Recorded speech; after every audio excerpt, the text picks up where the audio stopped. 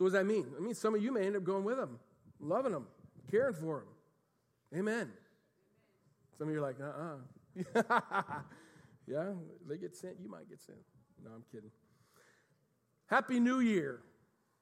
What now? Christmas trees. Some of you still have your Christmas trees up. Don't raise your hands.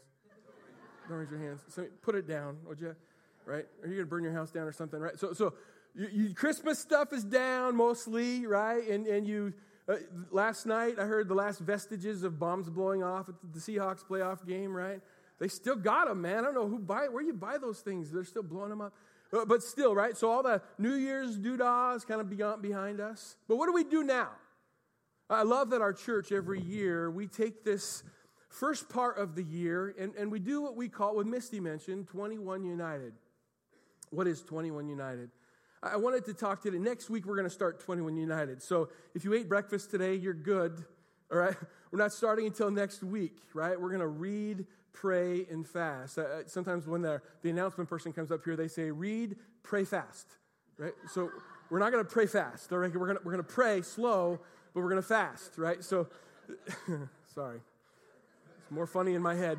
Nevertheless, right? So I want you to know, right? What is this 21 United thing all about? Why would we do this? Well, why would I ask you the beginning of every year to kind of slow down and let's read our Bibles together, let's pray together, and let's fast together? Because I really believe that where there's unity, God releases blessing. When we do something together as a church, God does something pretty amazing. Right? I love when this begins to happen. And I can tell you, if you've been with us for any length of time, some of you look forward to 21 United. Some of you cringe about 21 United because you're fearful of what you think God's going to ask you to do, take away from your life and all that. You know, if that's part of who you are, you're normal. All right? Because your flesh doesn't want to give up anything. All right? You're not wired to want to sacrifice your pleasure, right? You just get to choose to do that. 21 United. I love this. 21 United. You know what I love about 21 United? Here's a few things I hope to accomplish during our 21 days of prayer and fasting. So you'll notice this year it kind of started a little late. We're going to start on the 15th. Oftentimes we would have started this weekend, but we just figured with New Year's and Christmas landing on the Sundays, it was difficult to kind of get everyone on the same page, and I would rather take our time than rush into it. So it's going to actually ebb a little bit into February, but we're good, right? I just want you to know, I want us all together on this. And so I was fighting to make sure we got us all together.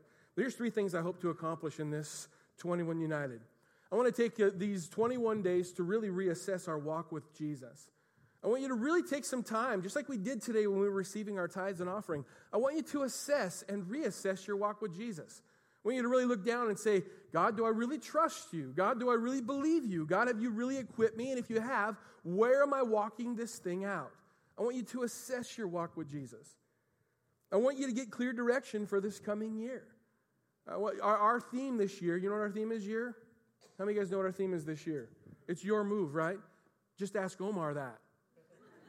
He was in my office the other day, and he's like, our theme this year, your move. Oh.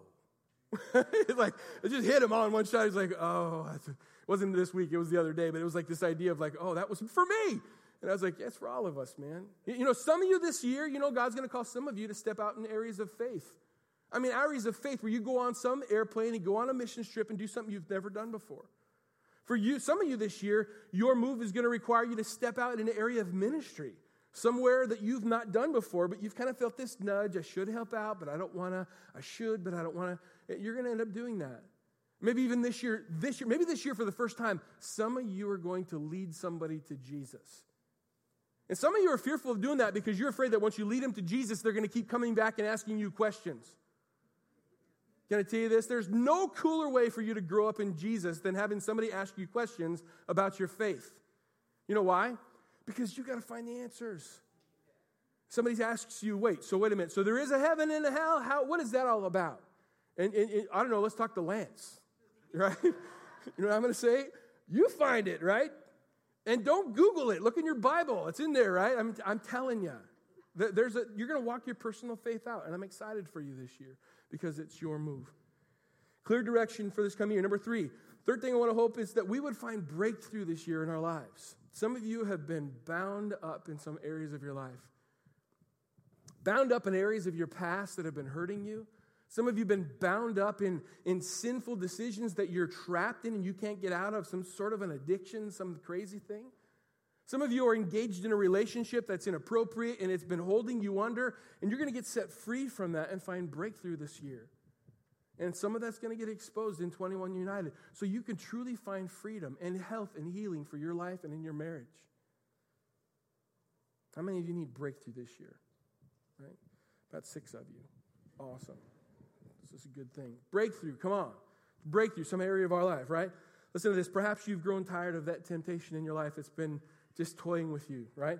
Romans 6:12 says this, don't let sin control the way you live. Don't give in to its lustful desires. Don't let any part of your body become a tool of wickedness to be used for sinning. Instead, give yourselves completely to God, since you have been given new life, and use your whole body as a tool for what's right to the glory of God. Perhaps you need God to intervene in some place in your life. I mean, full intervene. You're having a hard time with struggling with some addiction, something. Listen to this. Ezra chapter 8, verse 23 says this.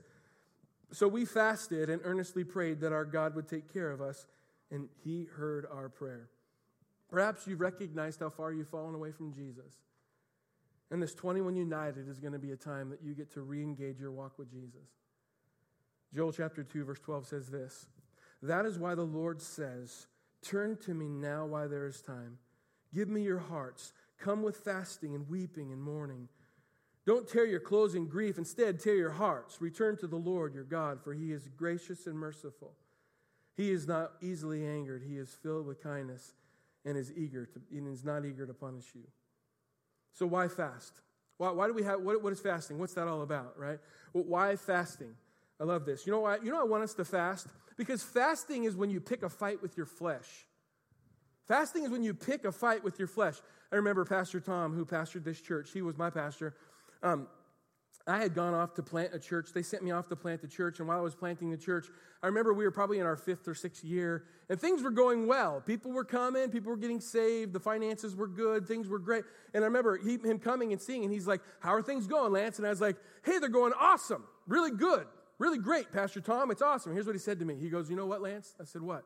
He goes, you need to pick a fight with someone. And I was like, that's the dumbest thing I've ever heard in my life. Everything's good. And he's like, Lance, listen, if you don't pick the fight's going to pick you. I said, what do you mean fight? He goes, like where's the thing that you're all going to fight for? Where's the thing you're all going to fight for? And here's what I'd have to say. If you don't pick a fight with your flesh is going to pick a fight with you. If you don't pick a fight with your flesh and tell it, you listen to what I'm saying, then your flesh is going to continue telling you, no, you listen to what I'm saying. If you don't pick a fight with your flesh is, well, already picking a fight. You know that part of you that says, eat that thing, look at that thing, go over that thing, spend that thing. I mean, all the stuff, all the part of your flesh that just says, make me happy.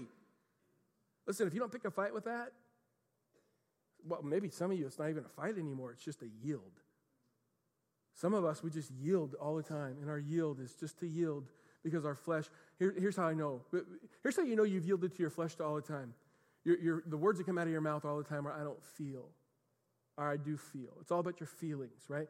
Your feelings are wrapped up in your flesh. God never told us to be led by our feelings. He told us to be led by his Spirit and by decisions. Your feelings are fickle. They'll show up. Feelings always show up. Either going to be good or bad, but they'll show up. So why fast? Because I want you to pick a fight with your flesh. I want you to step in and say, listen here, flesh. I know who's the king of me, and it's not you, flesh. It's the King of Kings and the Lord of Lords. It's the Spirit of God inside of me. He's the king of my flesh. I have yielded my life to him. Pick a fight. That's why I want you to fast. So what kind of fast am I calling us to? Everyone stop eating food? No. Maybe that's not even going to work for you medically. I just want to make sure.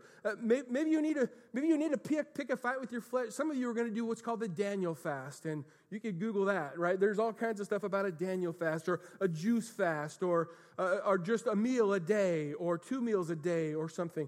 Personally, I'm going to do 2 meals a day. I could help that out. I think I could walk out the 2 meals a day, because trust me, my flesh wants to not sacrifice 2 meals a day.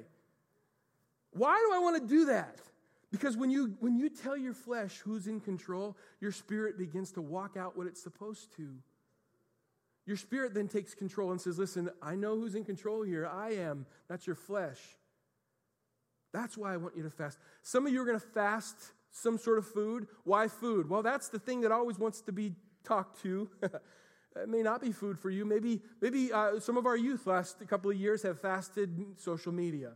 Some of them have fasted other things, TV perhaps, or whatever, right? And again, somebody could come and split hairs. If you got a worry about whether or not it's a real fast or not, can you please talk to Jesus? All right, don't come talk to me, I promise. Just you deal with Jesus. Whatever that place is in your life that's causing you to say the flesh is alive, you know that place. Think about fasting that thing. All right? Just think about fasting that thing, putting it up on the altar and saying, you don't control me.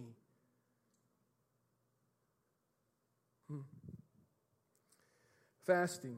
I think fasting is one of the quickest ways to get to the bottom of you. Fasting is one of the quickest ways to get to the bottom of you.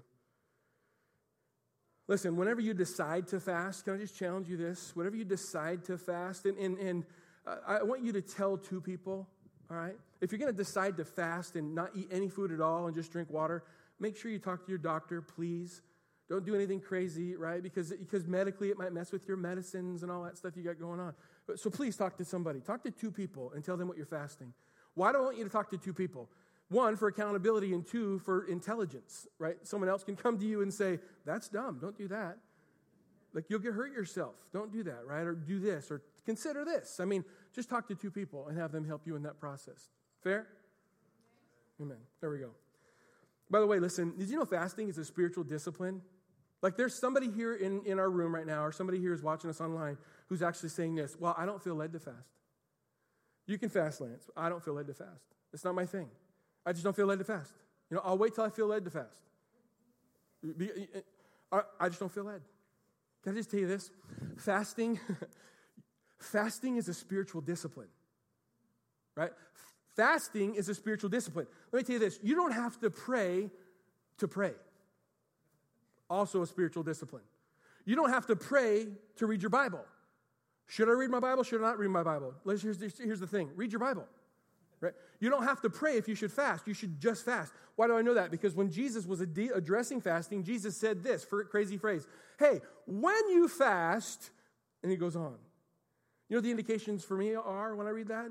When you fast, is there's the assumption in Jesus' words that we should be doing that thing. It should be a regular part of our lives. Why? Because he continually wants us to put a fight to our flesh. Why? Because your flesh is continually putting a fight to you. We have to choose to do that, to continually remind that flesh who's the boss. So 21 United. Why 21 days? Anything magical about that? No, it's 3 weeks. There's some significance to it in the Bible in terms of Jacob and wrestling with this angel and all that stuff. There's truly significance to that. The reasons that I'm calling us to 21 days is because it's 3 weeks, and 3 weeks is just long and hard enough. Right? And I'm calling us to that place. I don't have a spiritual directive beyond that personally, but I just tell you this.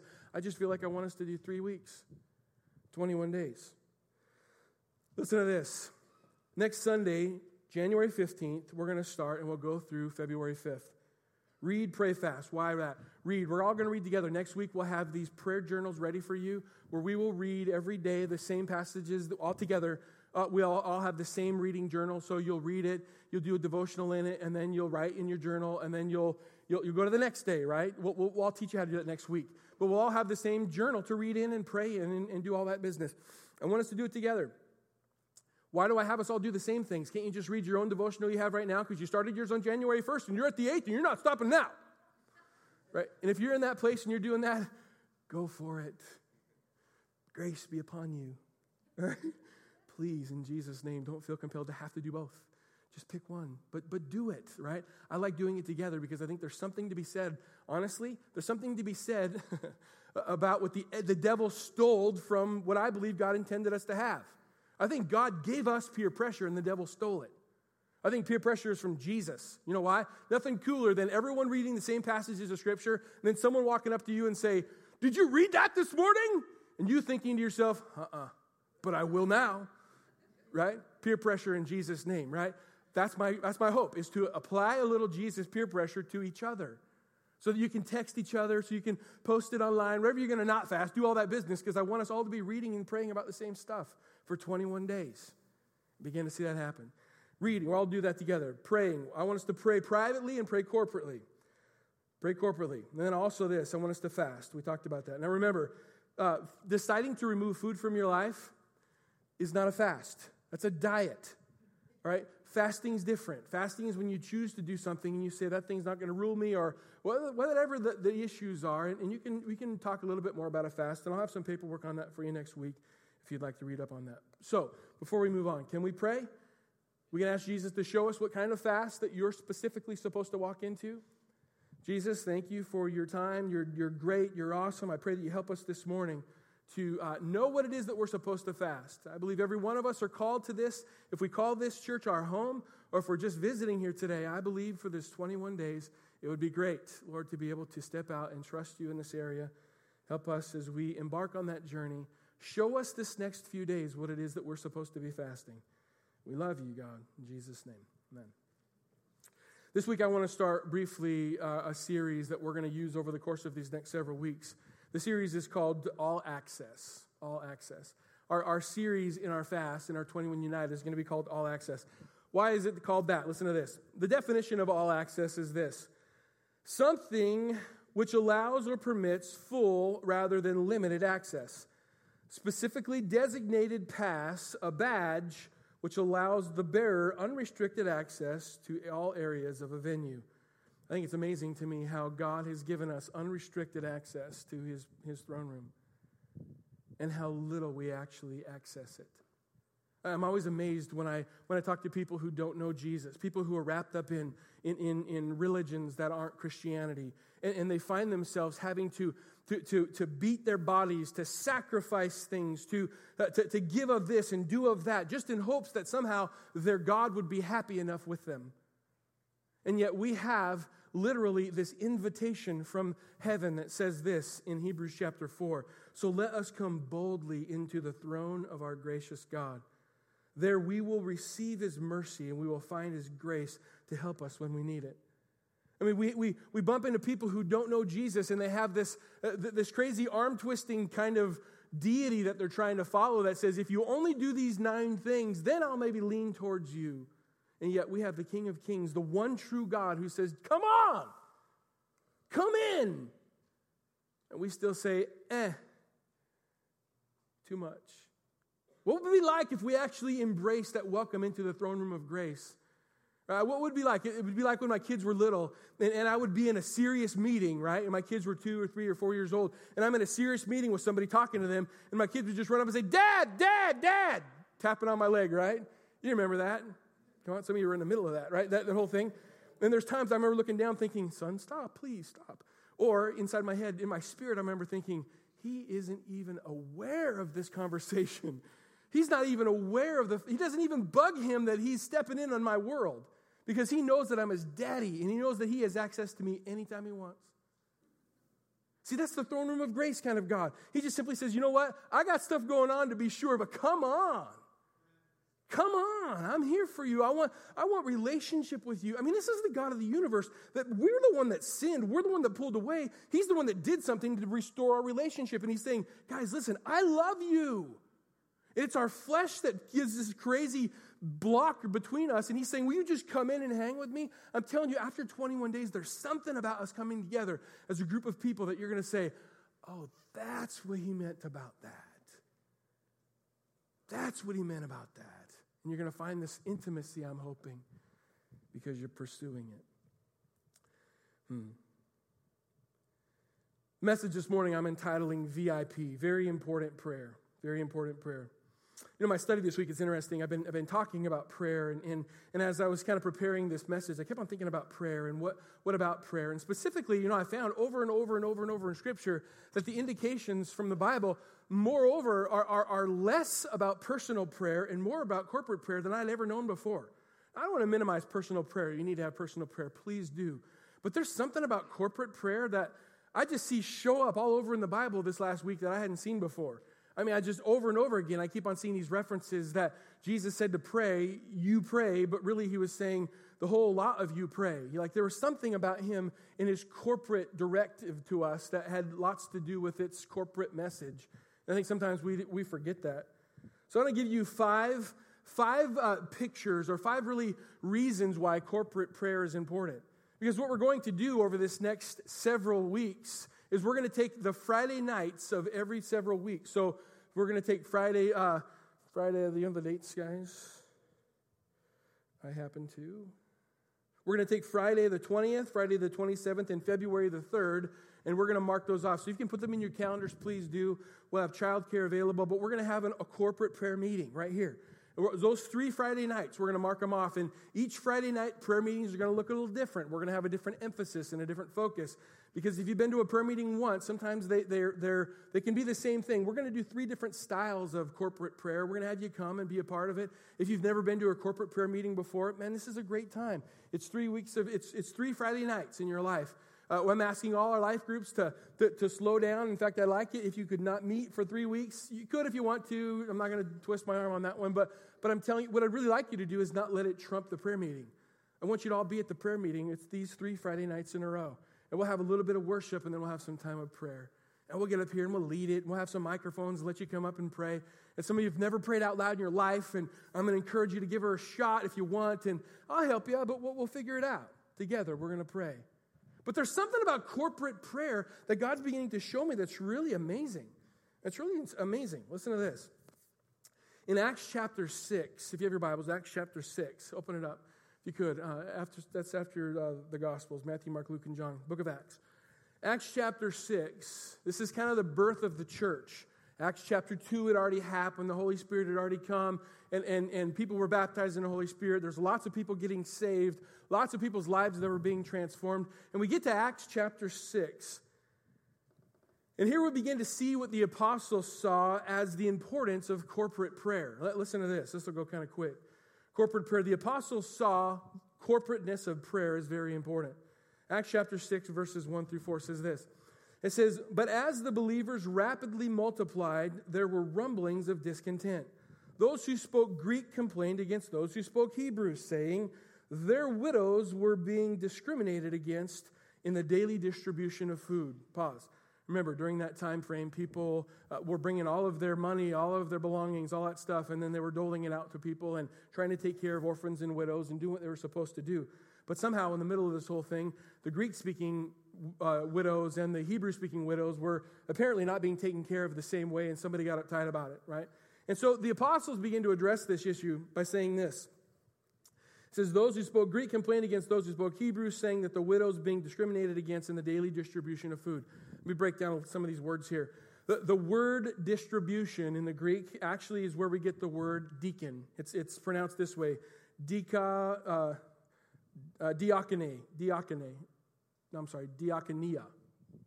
There we go, diakonia, which means this, literally means deacon. It means to serve the corporate group of people, right? So he says in the corporate distribution of food, the distribution of serving lots of people, he says, then he goes on into verse 2, and it says, "So the 12 called a meeting of the believers. We apostles should spend our time preaching and teaching the word of God, not administering the food program." The word administering the food program actually is the same basic word, diakonia, which literally means this, the service to a lot of people, right? It's the same word we get the deacon, of serving lots of people. It wasn't about serving one widow or one person. It was about serving the whole lot of people, right? And so the messaging is going on here about a group of people. And it goes on down in verse 3 by saying this. "Now look around among yourselves, brothers. Select 7 men who are respected, full of the Holy Spirit and wisdom. We will put them in charge of this business. Then we can spend our time in prayer and preaching and teaching of the word." It's interesting. When it sounds to me, at your first reading, it sounds to me like the apostles are basically saying, we don't want to do the dirty work. Let's get somebody else to do the dirty work, and we'll do all the prayer, preaching, and teaching, right? It's as if to say there was something that we'll get other people to do that. And so the thing I love about this is that it's not even what it meant. It wasn't the intent of this whole thing. What happened was at the early part of the beginning of the church, literally what was happening is they were seeing priorities happen. And the apostles were saying things like this, our job is to be about the prayer, the preaching, and the teaching, and we need someone else to help hand out the food, right? I love that was what it was all about. But in the original language, I think we miss something. Sometimes in the language of English, we miss some of the original intent of the Greek or Hebrew. This is what I mean. The actual phrasing of chapter 6, verse 4, then we can spend time in prayer and preaching and teaching the Bible, or the Word. Actually is pronounced this way. Acts chapter 6, verse 4 is supposed to say, then we can spend our time in the prayer, the preaching, and the teaching, right? The indication here is that when they say the preaching, there's this kind of understanding to all of us that they're not preaching to themselves, they're preaching to some group of people. The teaching wasn't to themselves, they were teaching to a group of people.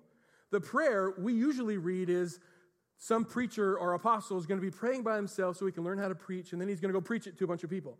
The truth is, what it was really being said here was the apostle said, our job is to be about the corporate prayer to the people, the corporate preaching to the people, the corporate teaching to the people. In other words, it was all about a corporate message. He was telling them this. The important part at the beginning of the church was that we prayed together. There's something super powerful that happens when a group of people come together in prayer. And I think we miss it in our sanitized, self-absorbed version of Christianity here in America. Because we really want our own God for our own purposes, who knows the own hairs on my own head. And I'm saying, he happens to know the hairs on your head or the lack thereof, but the truth is he really wants the corporate body, right? He came to seek and save the lost, like all of us. God so loved the world, all of it. And sometimes we kind of tend to think that God just so loved me. He doesn't really care about everywhere else. It's important that we realize Jesus saw the corporateness of prayer as important.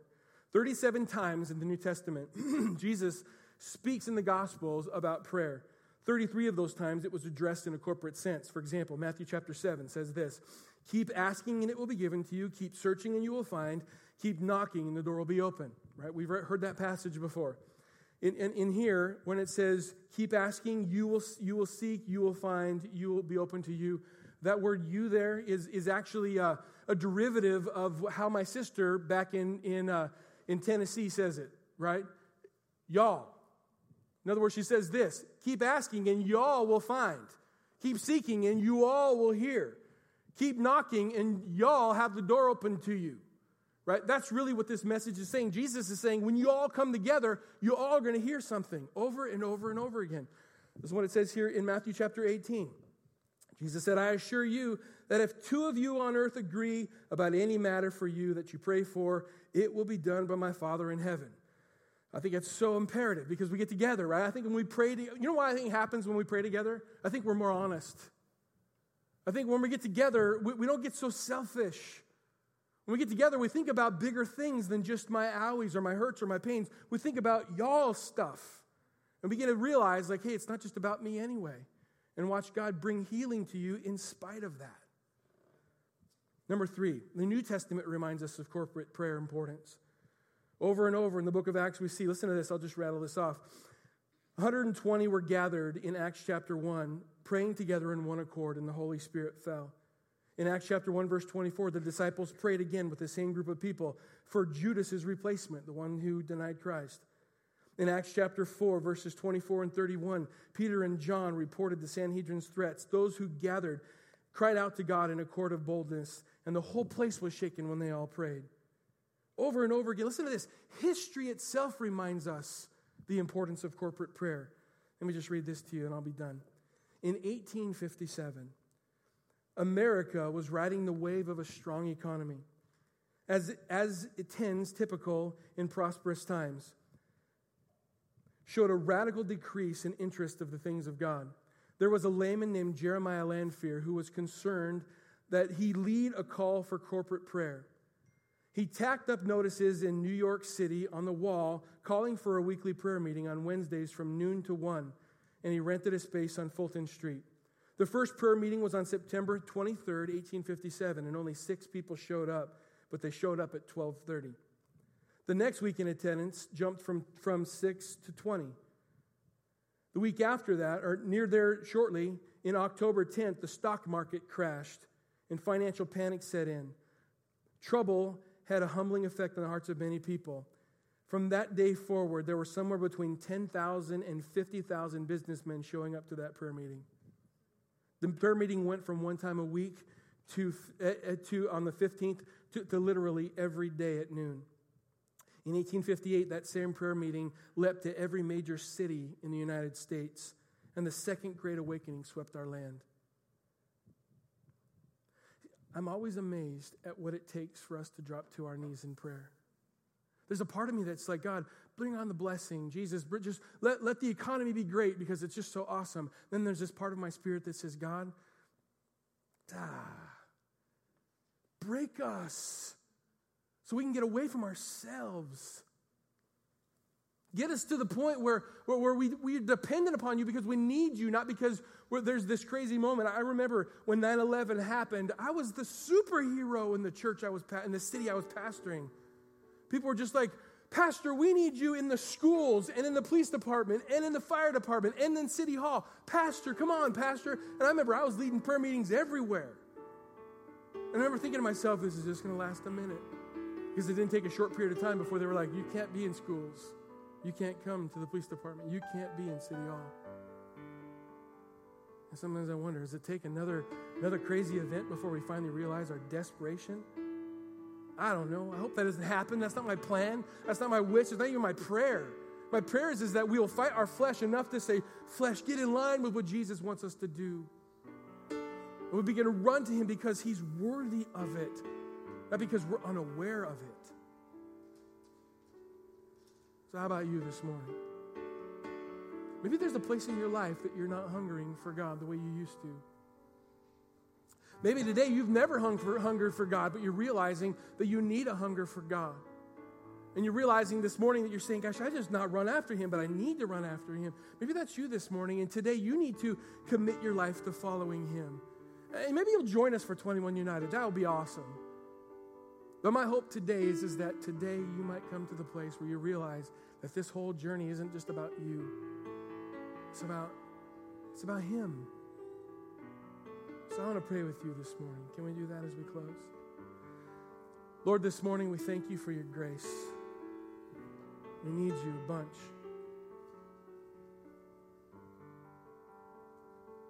Father, this morning there are men and women at the sound of my voice who know you, who've known you for a long time, but have walked away from you. I pray this morning that we would come to a place, that person would come to a place of rededicating their lives to you. If that's you, just say, Jesus, you got me. I give my life to you. I don't need to get saved. I just need to realign my life with you. And maybe you're here for the first time. You're realizing your need for him. Maybe for the first time you're realizing that you've never really given your life to Jesus, but today you need to. If that's you, just say, Jesus, I need you. I surrender. Help me to learn more about you. Take away my sin. Give me your spirit. And we trust you. In Jesus' name. Amen. Let me finish with this story.